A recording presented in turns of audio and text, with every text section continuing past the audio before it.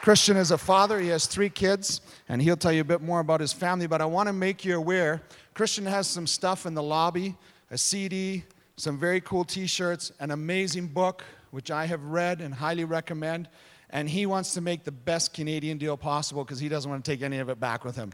So after this morning, he'll be in the lobby. Go see Christian and make sure and get some of his stuff. Christian, recognizing this was your first trip to Canada, I wanted to get you something real Canadian. So I went yesterday and looked for a mug. A what? A mug, a drinking mug. Oh, okay. Yeah. But all the mugs with Canada flags on your size would be one gulp and gone. So, Christian, I found you a mug just for you to take back, and remember it's up here, super size. So there's your mug. Now, I know there's nothing Canada on it. No. So I got you the most authentic Canadian gift I could find. It's red. Okay. And it has our emblem on it. That's cool. And, Christian, what does it say underneath? Toronto Maple Leafs. What was that again? Okay, this is how much I love you guys. I'm a Chicago Blackhawks fan. Toronto Maple Leafs. Ladies and gentlemen, Christian Chapman. Good to have you here, buddy. You want to take this stuff? Yeah, that'd be great. Thank you very much. How's everybody doing today?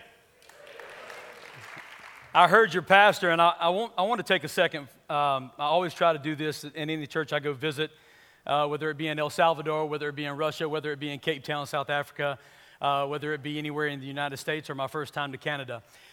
If I could, can I honor the pastor? And I know he probably is going to be very uncomfortable with this, but could I just ask everybody just to pray with me so I can just ask blessings over this man of God? I have been watching his sermons, and this man loves the Word of God.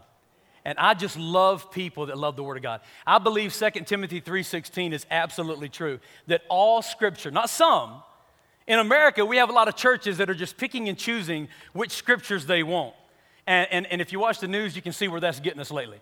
But I believe in the full gospel. Matter of fact, somebody tried to attack me one time. I was debating against an evolutionist at a college in America one time, and he looked at me, he said, "You're just a literalist. You know, that's your problem."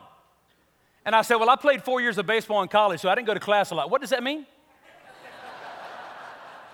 And he said, "That means that you just believe everything the Bible says. That's your problem." I said, "Thank you. That's a great compliment. I do believe everything the Bible says, and I do not compromise it on any occasion. Like me, hate me, pray for me, whatever the case might be. I just do not compromise because I believe that this is what brings about eternal life. This is eternal life. And whether I'm anywhere in the world or whether I'm here today in Canada, in Oshawa, is that right? Did I say that right? Oshawa? Whether I'm down in Oshawa, right? I'm trying to get the language here. The gospel is still the same. And the really cool thing for me is that I can fly from Charlotte, North Carolina, where I'm a chaplain with NASCAR, and I can come here today and I can look at you and I can say that you are my family. We're one body of Christ. How cool is that? That you are my brothers and sisters, and I'm prepared to bleed with you in this thing called the Christian life.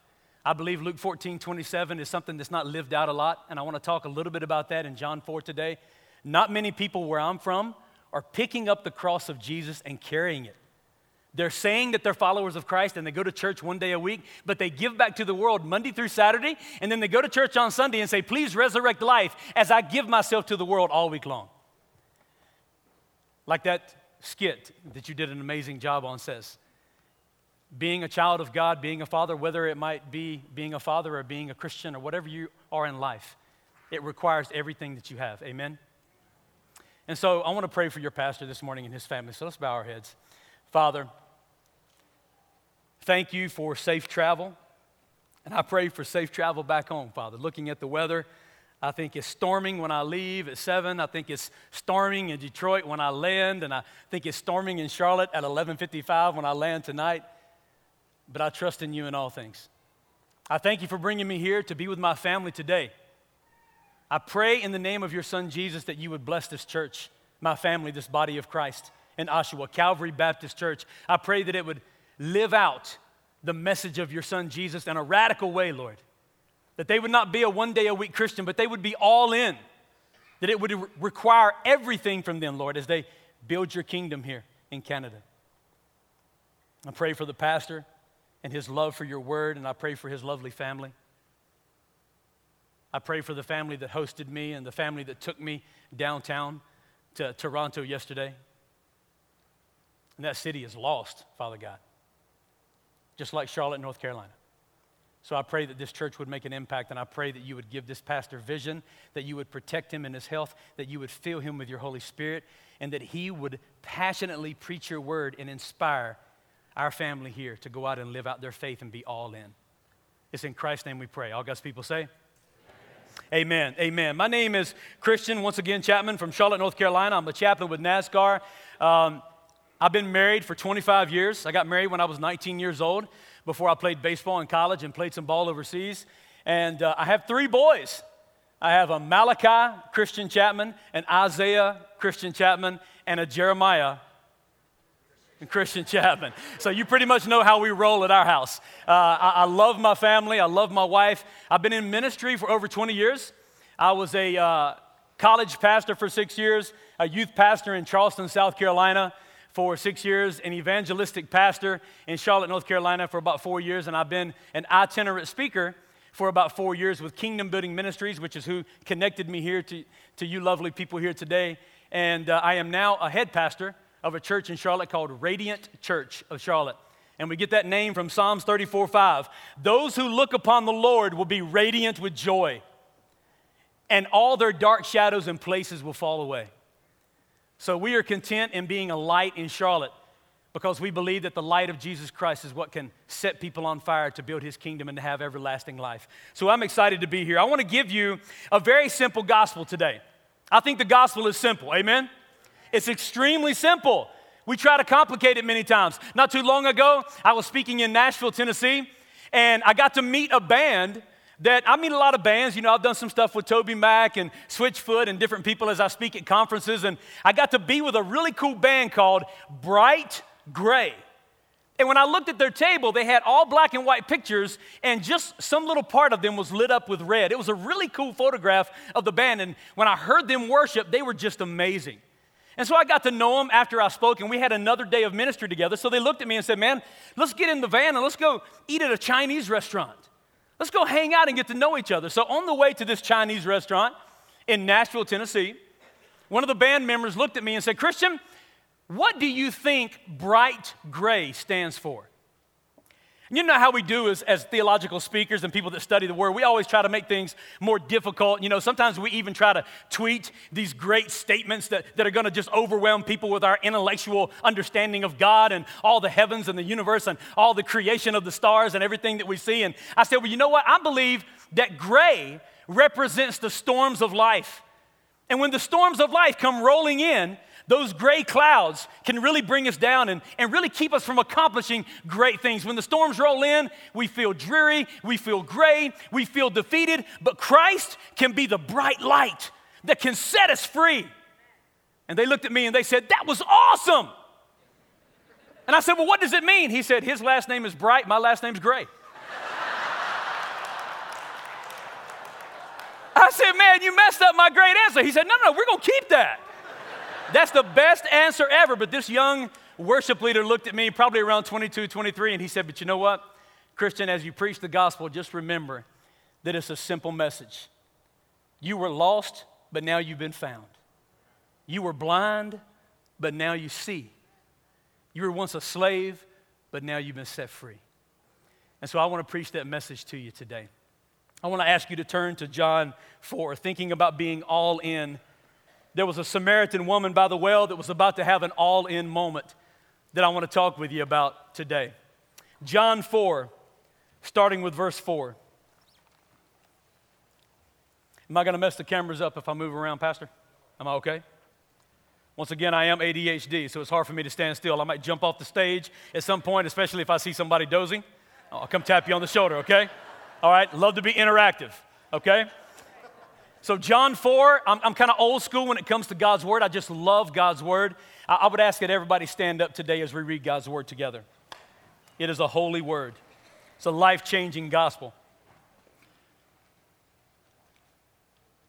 John 4, Jesus is about to have an amazing encounter with a woman by the well. And why this is so significant as it pertains to being all in is that he had just left this religious man by the name of Nicodemus. Matter of fact, let me ask you this question. With you standing today, how many of you would say, I'm a follower of Jesus Christ? Raise your hand. Okay, every church I go speak at, just about everybody raises their hand like they did today. But in the deep South where I'm from, in North Carolina, South Carolina, when you ask people to explain why they feel like they're a follower of Christ, it always leads to a conversation about religion. I got the t-shirt, I got the necklace, I got the bumper sticker, I got the tattoo, I got the tag on my plate, the scripture on my plate when I drive around. I go to church one day a week. If I talk to teenagers, I go to church every Wednesday. My parents make me go to youth group. I go to a Christian school. I mean, it really doesn't pertain to life, something exciting, something that would lead me to believe that they're all in. And when Jesus encountered this man named Nicodemus, he was not impressed with his religion at all. Matter of fact, let me give you the definition of religion today. Religion means a set of beliefs. Now, the problem with that is that Scripture says even the devil believes. So that's not enough. A set of beliefs about the nature, cause, and purpose of the universe. You know what that is? That's evolution. Evolution will not get you into heaven understanding the stars and the universe and all the creation that we see. A set of beliefs about the nature, cause, and purpose of the universe, and rituals and practices living out those beliefs. How many of you think that the Lord is looking for rituals and practices? But now let me give you the definition of a relationship, which is where I want to lead you today. The definition basically of a relationship is two people that are passionately connected together. How many of you think that's what Jesus is looking for? A passionate connection, an all-in relationship with Him. Now, Jesus looks at this great man of the Sanhedrin Council, this great religious man named Nicodemus, and he basically says, Nicodemus, I'm trying to teach you very simple things, and if you don't understand them and you are Israel's teacher, then Israel is bankrupt. They got no money in the bank. If you are their teacher, then there's a lot of trouble to be found. So he leaves this great religious man, and he goes looking for this woman by the well who was in need of a relationship. And you might ask, Christian, how do you know that? Well, as we get into the story, can I just be honest with you? She was having a lot of relations with a lot of people in town. They weren't healthy, godly relationships, but Jesus at least knew her heart was open to having a relationship with Him. So something amazing happens in John 4:1. Jesus knew the Pharisees had heard that He was baptizing and making more disciples than John through Jesus Himself didn't baptize them. His disciples did. So Jesus left Judea and returned to Galilee.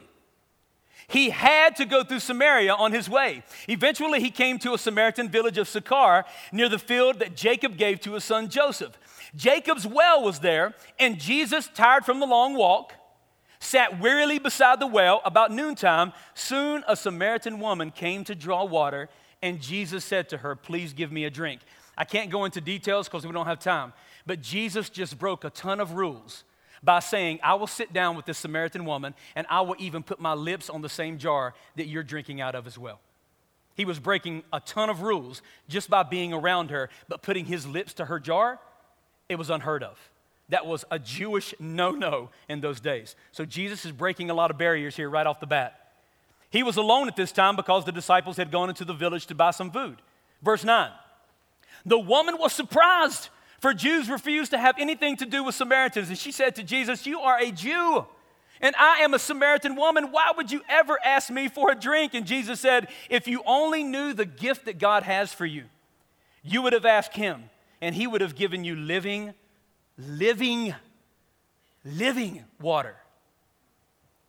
But sir, you don't have a rope in the bucket.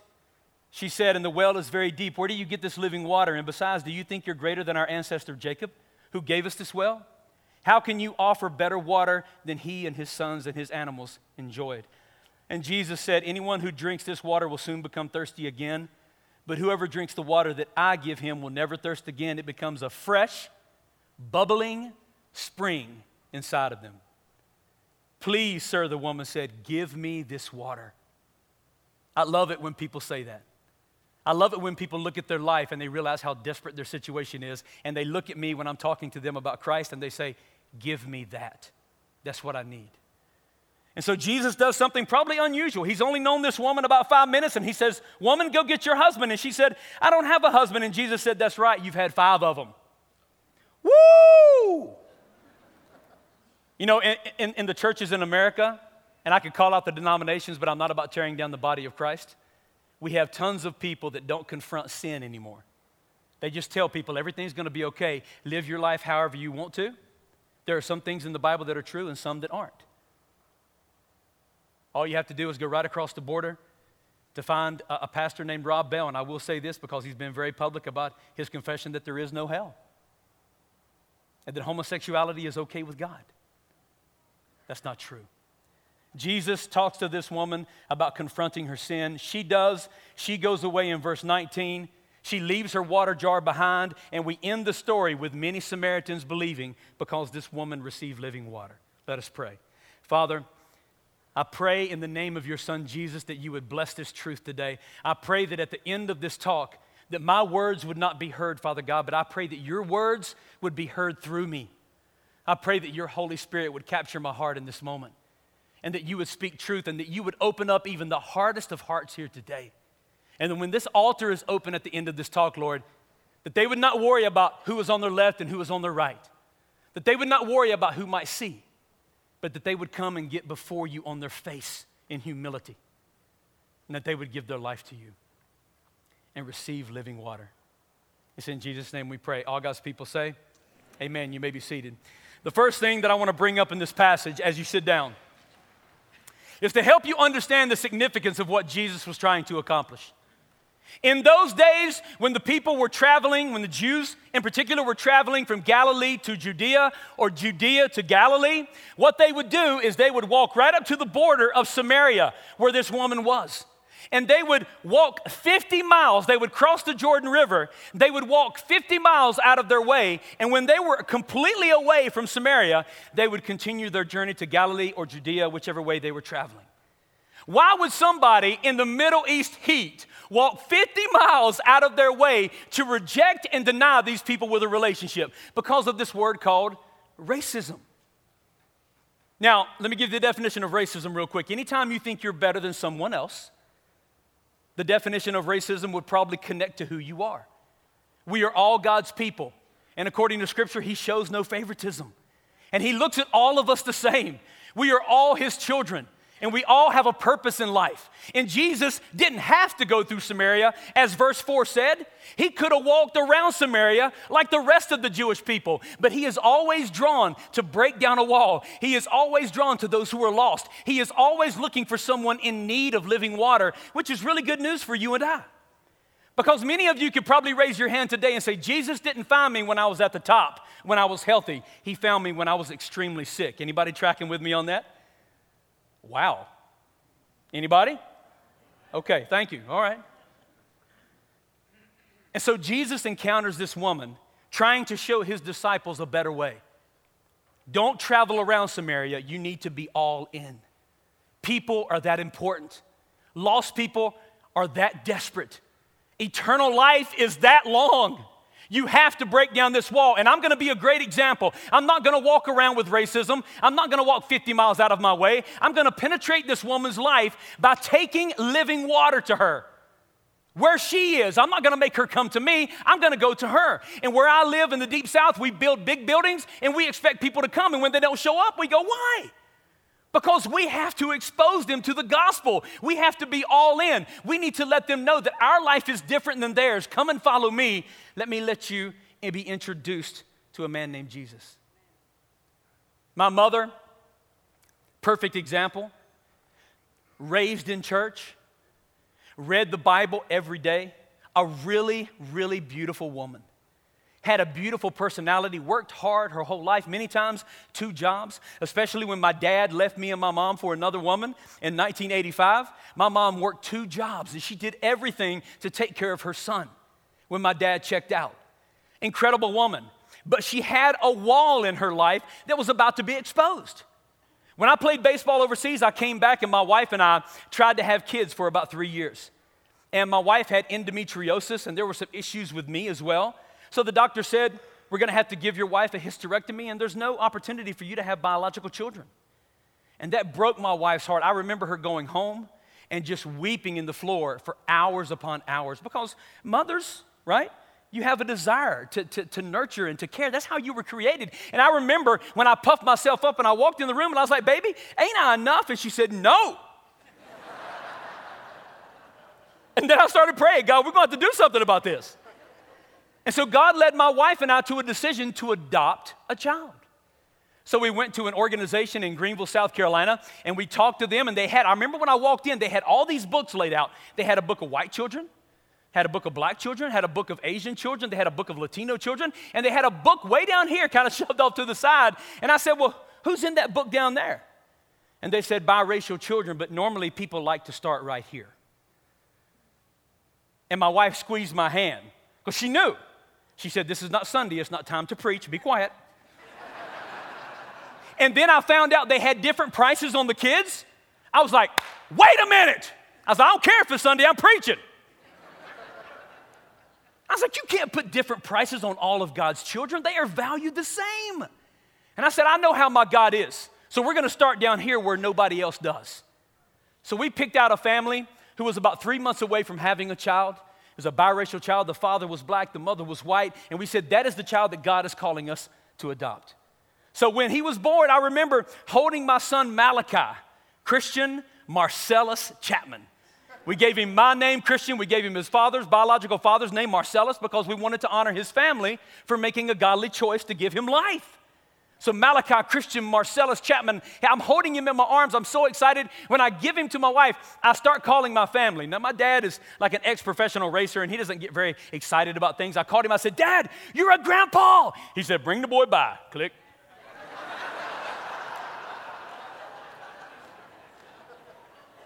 Then I called my mom. Mom, you're a nana. This godly woman said, did you get a white baby? I said, no. You got one of those cute babies from China, didn't you? I said, no. She said, Mexico? I said, She said, Christian, you better not have did what I think you did. I said, I did, Mom. I adopted a biracial child. She hung up on me. God was about to expose the racism in her heart. A huge wall, by the way, that can separate us, because I'm a firm believer that if you don't love all God's people, then maybe you don't love Jesus like you should.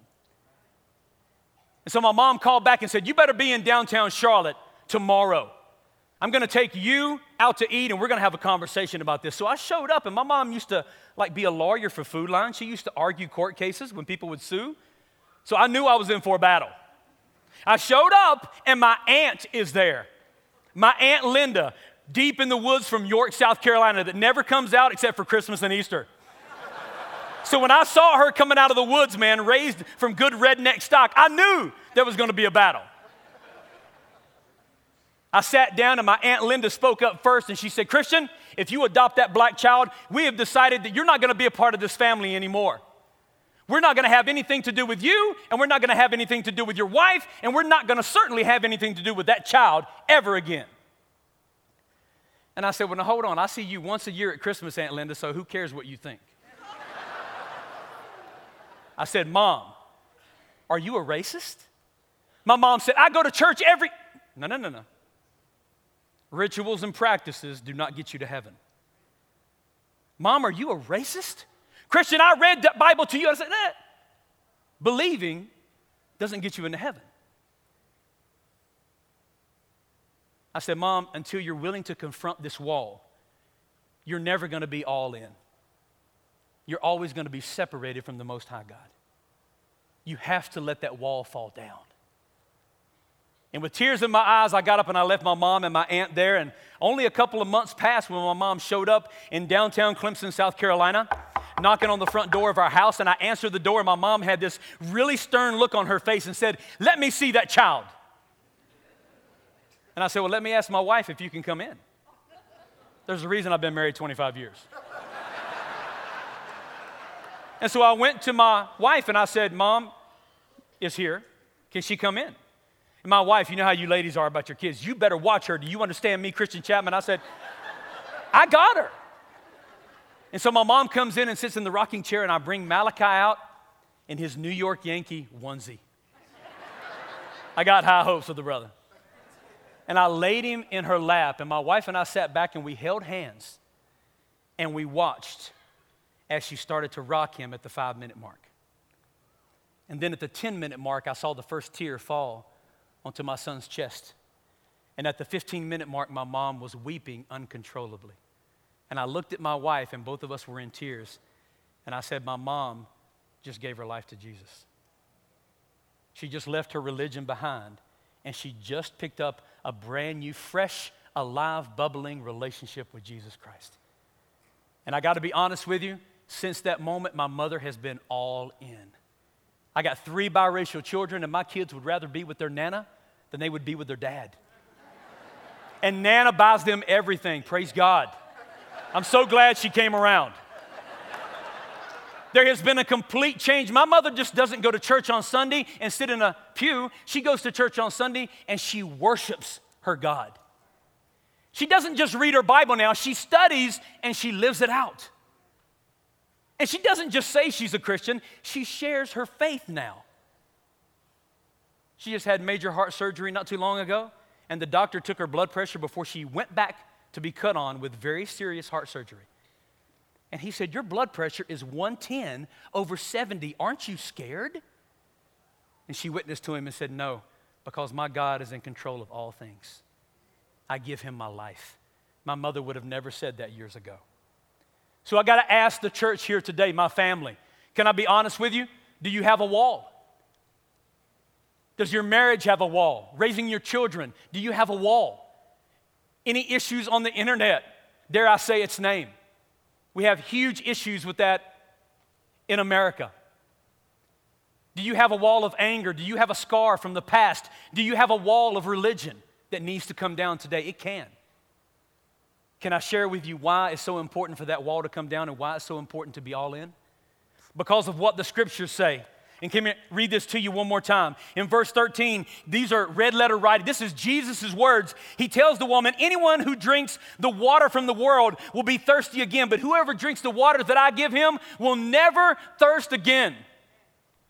There will be something bubbling. There will be something alive. There will be something living inside of you. And when you see somebody who is alive, when you see somebody who is bubbling, when you see somebody who is fresh, then you can tell. But when I speak in churches, I look and I tell people all the time, don't stare at me because your eyes say a lot. Matter of fact, Darwin studied the eye, and when he realized it did almost 150,000 things to see, it caused him to say, I wonder if a God created it. You bet it did. And I look in people's faces today, and this is what I see. They died in their 20s, and they're just waiting to get buried in their 70s. It's very sad. I had a friend die of cancer not long ago. 85 pounds, was an athletic stud. 85 pounds, looking like a scarecrow. Days before he died, they put him to the front of the church, rolled him up in the wheelchair, and he raised his hands with a big smile on his face, and he worshiped God. And I told my wife, that looks like Jesus right there. That's living water. That's being all in, all the way to the grave. Let me tell you why being alive is so important. Let me tell you how you can get your church to grow and you can build new buildings and there won't be enough room. It'll be standing room only. If you will have something bubbling inside of you, if you will have something fresh, if you will have something living, people will always be attracted to you. I found that out years ago. One of my best friends, his name is Marcus, and I love this guy. He's got a testimony a lot like mine. He had a #1 R&B hit song in 2001, making money, hundreds and hundreds of thousands of dollars in Miami. The guy that did Michael Jackson's Thriller album, Rodney Jerkins, I think was the same guy that did his album. He was opening up for Nelly, opening up for Will Smith. He was on the Jay Leno show. I don't know if y'all remember, any old schoolers might remember the Soul Train dance show. He was on the Soul Train dance show. I mean, this guy had it going on. Jenny Jones, I mean, everybody was interviewing him. He was doing videos at Olivia Newton-John's house and just making amazing money, had an amazing career, but he got hooked severely on crack cocaine. Went to a rehab in Columbia, South Carolina, where he realized all the people he made money for didn't come to visit him or called him, which is what the world always does, amen? When you hit rock bottom and you can't give them anything, they bail out on you. And he realized when he was in that rehab in Columbia, South Carolina, that it was only living water that could change him and would give him something that he would never thirst for again. He gave his life over to Jesus, rededicated his life, came to Charlotte, became a worship leader, became my best friend. This guy calls me about 3 years ago and says, Christian, I want to go to Wild Wings Bar and Grill tonight. I'm like, dude, it's 11 o'clock at night. My wife's not going to let me out with you at 11 o'clock at night. You're single. And he said, bro, it's karaoke night. And I feel like singing tonight. And I don't know if y'all have karaoke here, but in Charlotte, once you reach a certain level of alcoholism, you always think you can carry a tune. So on karaoke night, everybody in Charlotte goes to the bar and sings. It's awful. And so I asked my wife, honey, Marcus wants to go to Wild Wings Bar and Grill. Can I go? He wants me to kind of watch after him, and I'm going to come back home. She said, Christian, there is nothing good for a man in Charlotte, North Carolina, past 12. You better have yourself back here at 11:55. I said, all right, baby, I got you. And so I go to Wild Wings Bar and Grill, and it is packed.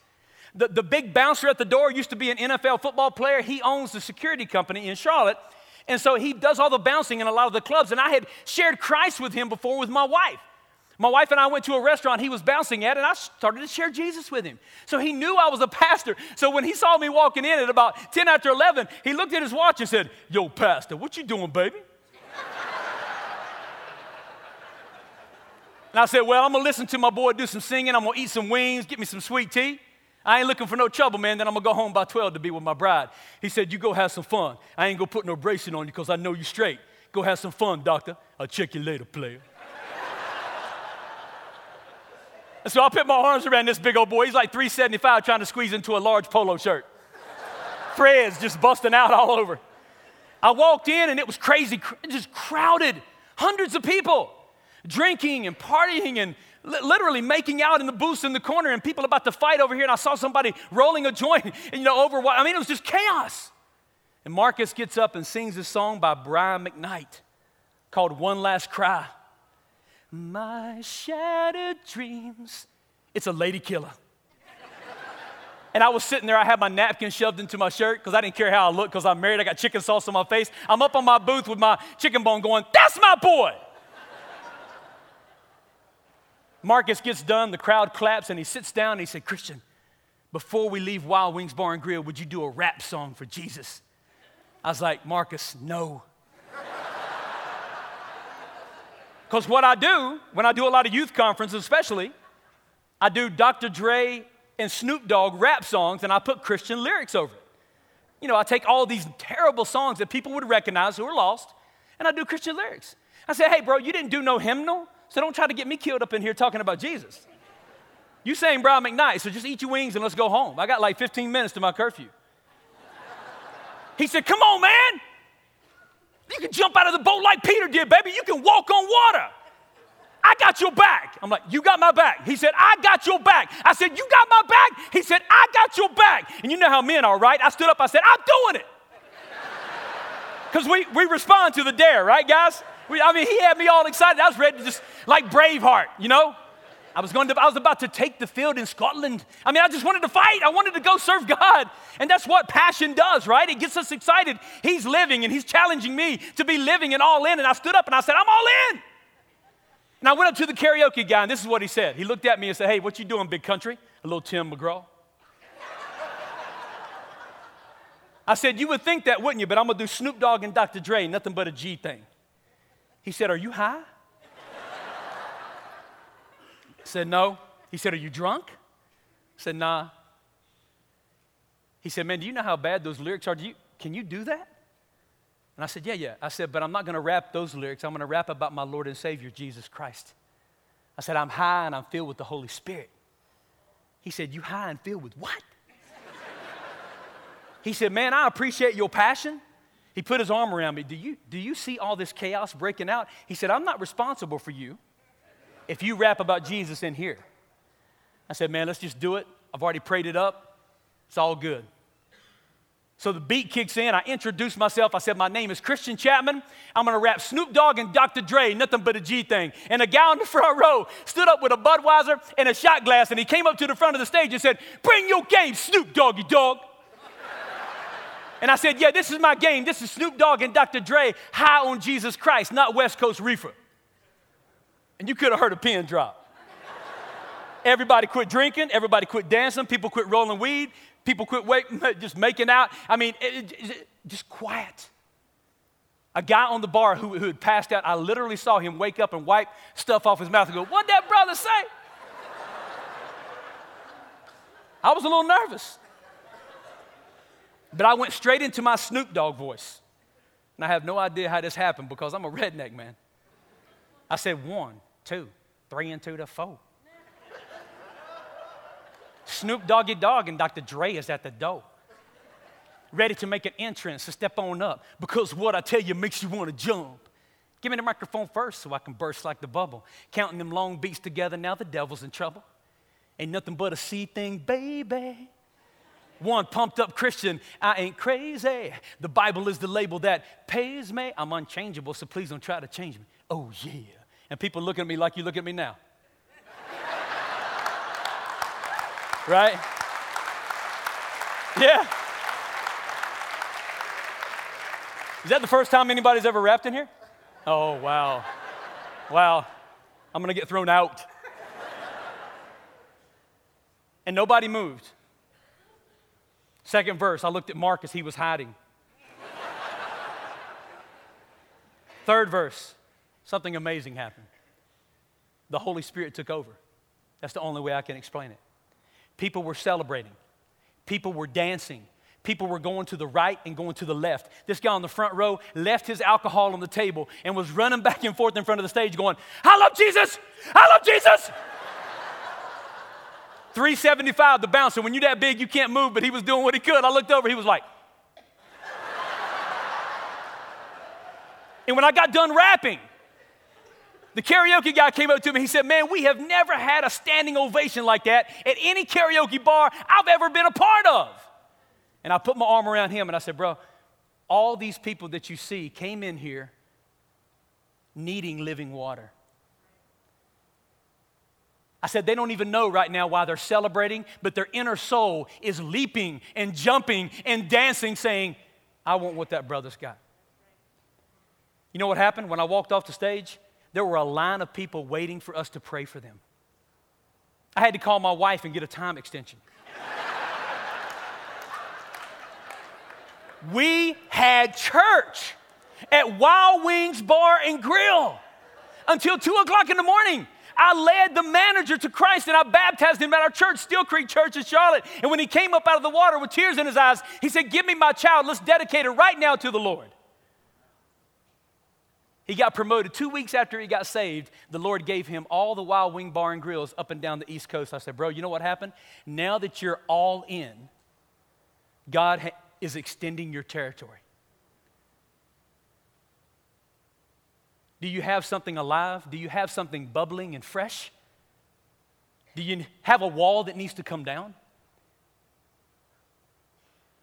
Only you and God can do that work today. The story, I think, ends in an amazing way as I close. Oh, the woman leaves her physical water jar behind. It says in verse 28, the woman left her jar beside the well and she ran back to the village telling everyone. You know what that's called? Testifying. She was now all in. Let me tell you how I know she was all in. Because she was sleeping with other people's husbands. And in those days, they stoned you to death for doing activities like that. And the men would take the women and they would stone them. They still do that in the Middle East today. That happened not too long ago. Not even a woman that was found guilty. She was just accused. And they drugged this 19-year-old outside the walls of Lebanon and they killed her. This just happened within the last year. And so for this woman to run back and tell her accusers, tell the very people that were trying to kill her, I have been set free. Living water is inside my heart. Come and meet this man that tell me everything that I used to be and who I am today. And it said that many Samaritans believed because of her. You see what happens when we're all in? The church grows. You see what happens when we're all in? Something fresh, alive, and bubbling comes to life inside of us. You see what happens when we're all in? Walls that separate us fall down and set us free. The only thing that I know about walls today, now that I've been set free, is we build big, strong, fortified walls when we put people in prison.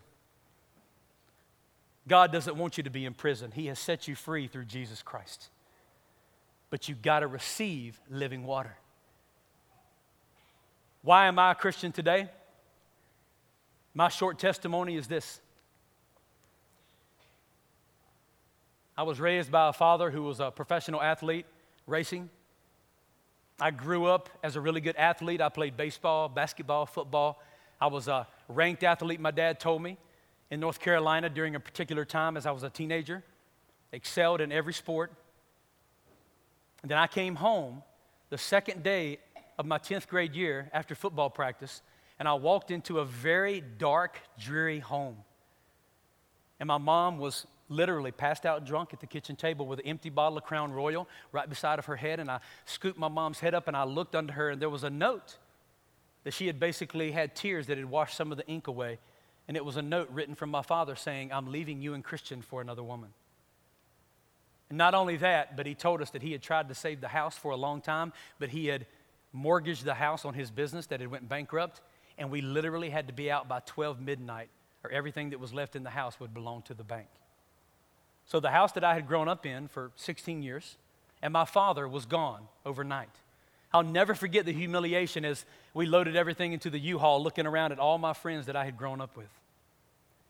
My mom decided that I didn't need that atmosphere, because not too long after that, I quit playing sports. I started getting in trouble. I got thrown in jail in Charlotte, got thrown in jail in Concord, got in a lot of trouble in Kannapolis. I had drinking issues. I had drug issues. I had fighting issues. I had tons of anger, tons of scars. I was getting tatted up. Some of the tats that I got had to get lasered off because my wife said, "I'm not living with you with that tattooed on your body." That's the guy that I was. So my mom put me in a military school up north. Wow, bad choice. To straighten a teenager out, you don't need to put them in a military school. Let me just encourage every parent here. That doesn't work. I got in trouble for breaking and entering. My mom wouldn't take me back, and my dad still was separated from my life. So I moved to Myrtle Beach, South Carolina, where I became homeless because I couldn't keep a job.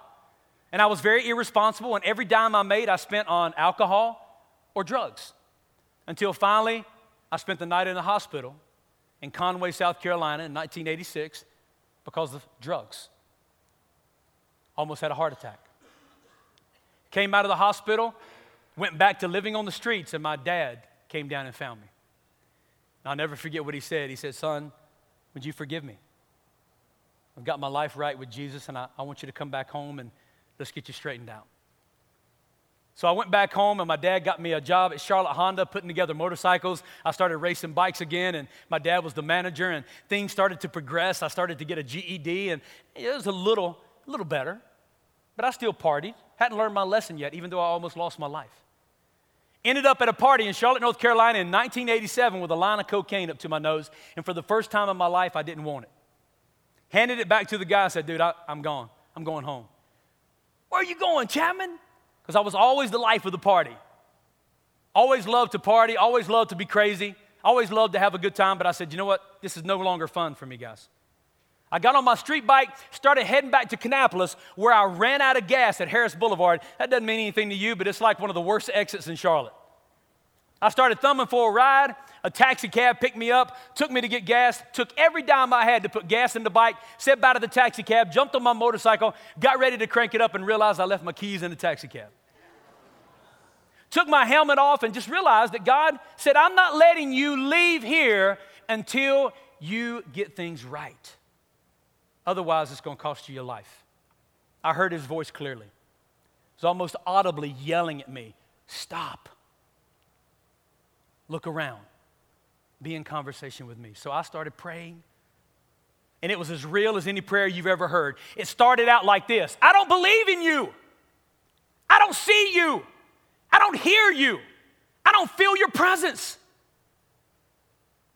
But I'm desperate. And I know I need you if you exist. Just show me tonight, Father, that you love me. I need you. As soon as I prayed that prayer, very simple prayer, a navy blue Pontiac Firebird pulled over. I wasn't even thumbing. Walked up, the guy rolled down the window, flipped on the inside light to the car, and when I looked around, I saw a Bible sitting on the passenger seat. And I looked down, and this is a lot of the reason why I adopted 3 biracial children. It was a black man, huge afro. I was a white kid with the ugliest mullet you've ever seen in your life. I tell people all the time, you want to know how bad the devil is? He'll take you all the way to a mullet.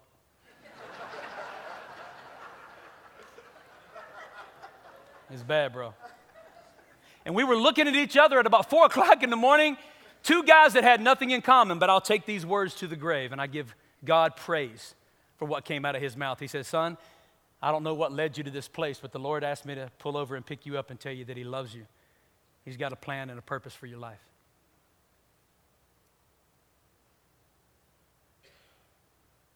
So at 4:30 in the morning, I gave my life to Jesus.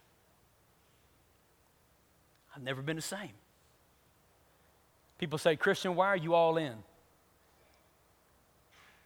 Because for God to do what he did on the side of the highway that night, I knew that he had to be all in for me. Christian, why are you all in? Because when I read this word and when I see the story of Christ, I realize that Jesus was all in for me, all the way to the grave. Christian, why are you all in? Because being all in is what changes other people's lives as well.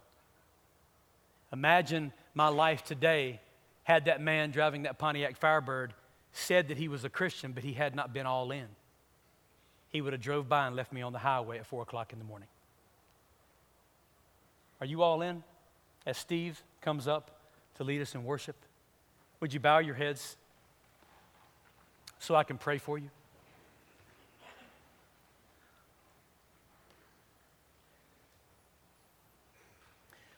Father, I love you so much. You've done so many things in my life. You've set me free in so many ways. I love my family here. I don't even know them all by name, but I love them so much. And I'm so honored that they would come into your house today to hear a word from you. Not my words, Father, but I believe that your word has been spoken. And I thank you that your son Jesus breaks down walls and he sets us free. He breaks down barriers. When everybody else goes around Samaria, your son Jesus walks straight through. I thank you for his life, his example, and his love. I thank you that what he offers us is living, it's bubbling, it's alive, it's fresh. And Father, I thank you that when we receive you, we can leave all our physical jars behind like this woman did, and we can take off running with something living inside of our heart. Would you look at me? Years ago, when I gave altar calls, I always had everybody bow their heads. And I would say, bow your heads, nobody's going to see. You're not going to feel uncomfortable. Just come down really quick. We can do it really quick. Get back to your seat. Nobody will know. And boy, did they come. And what I realized is that a decision made that way is not a decision made in blood. I tell people all the time, if you can't make a decision in God's house with people looking, you'll never make it on the street when people attack you. That'd have been a great time for somebody to say amen. And so, with everybody looking today, 2 decisions. When the band starts to play, 2 decisions here at the altar today. And it could be just one, and it could be none.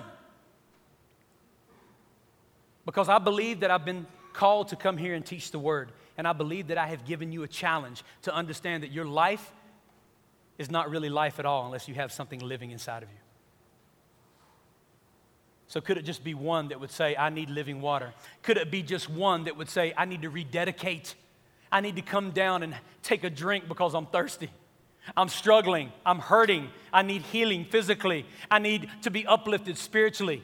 I need to give my life to Christ for the first time, or I just need to be all in. I wonder how many of you came here today and you're not all in. You're 25% in, you're 50% in, you're 75% in, but that's not enough. And I don't say that from my own personal preference. I'm saying that because I know God's word. And I'm telling you, when Jesus looked at Peter in John 21, he said, do you love me?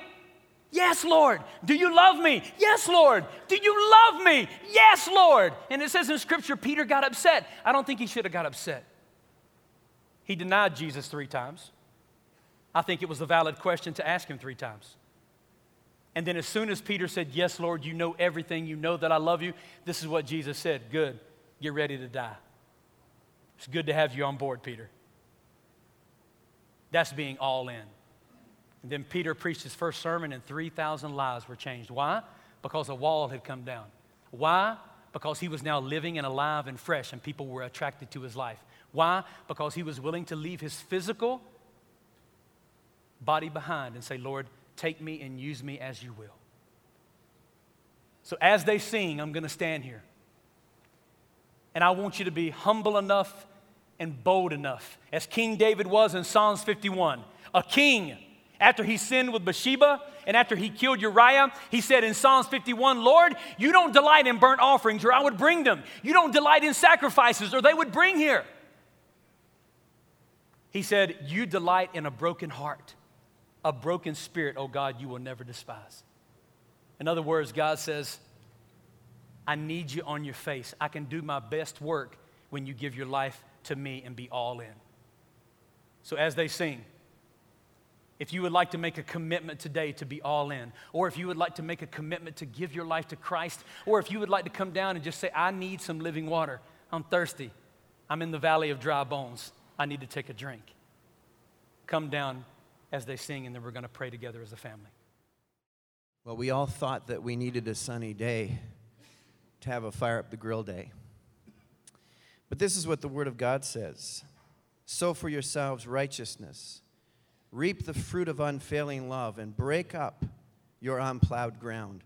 For it is time to seek the Lord until He comes and showers, rains righteousness on you.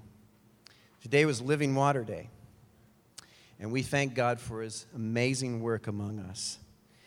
I'm going to close in prayer, and I want to invite those of you who are standing at the front here, who this is the day that you are giving your life to the Lord.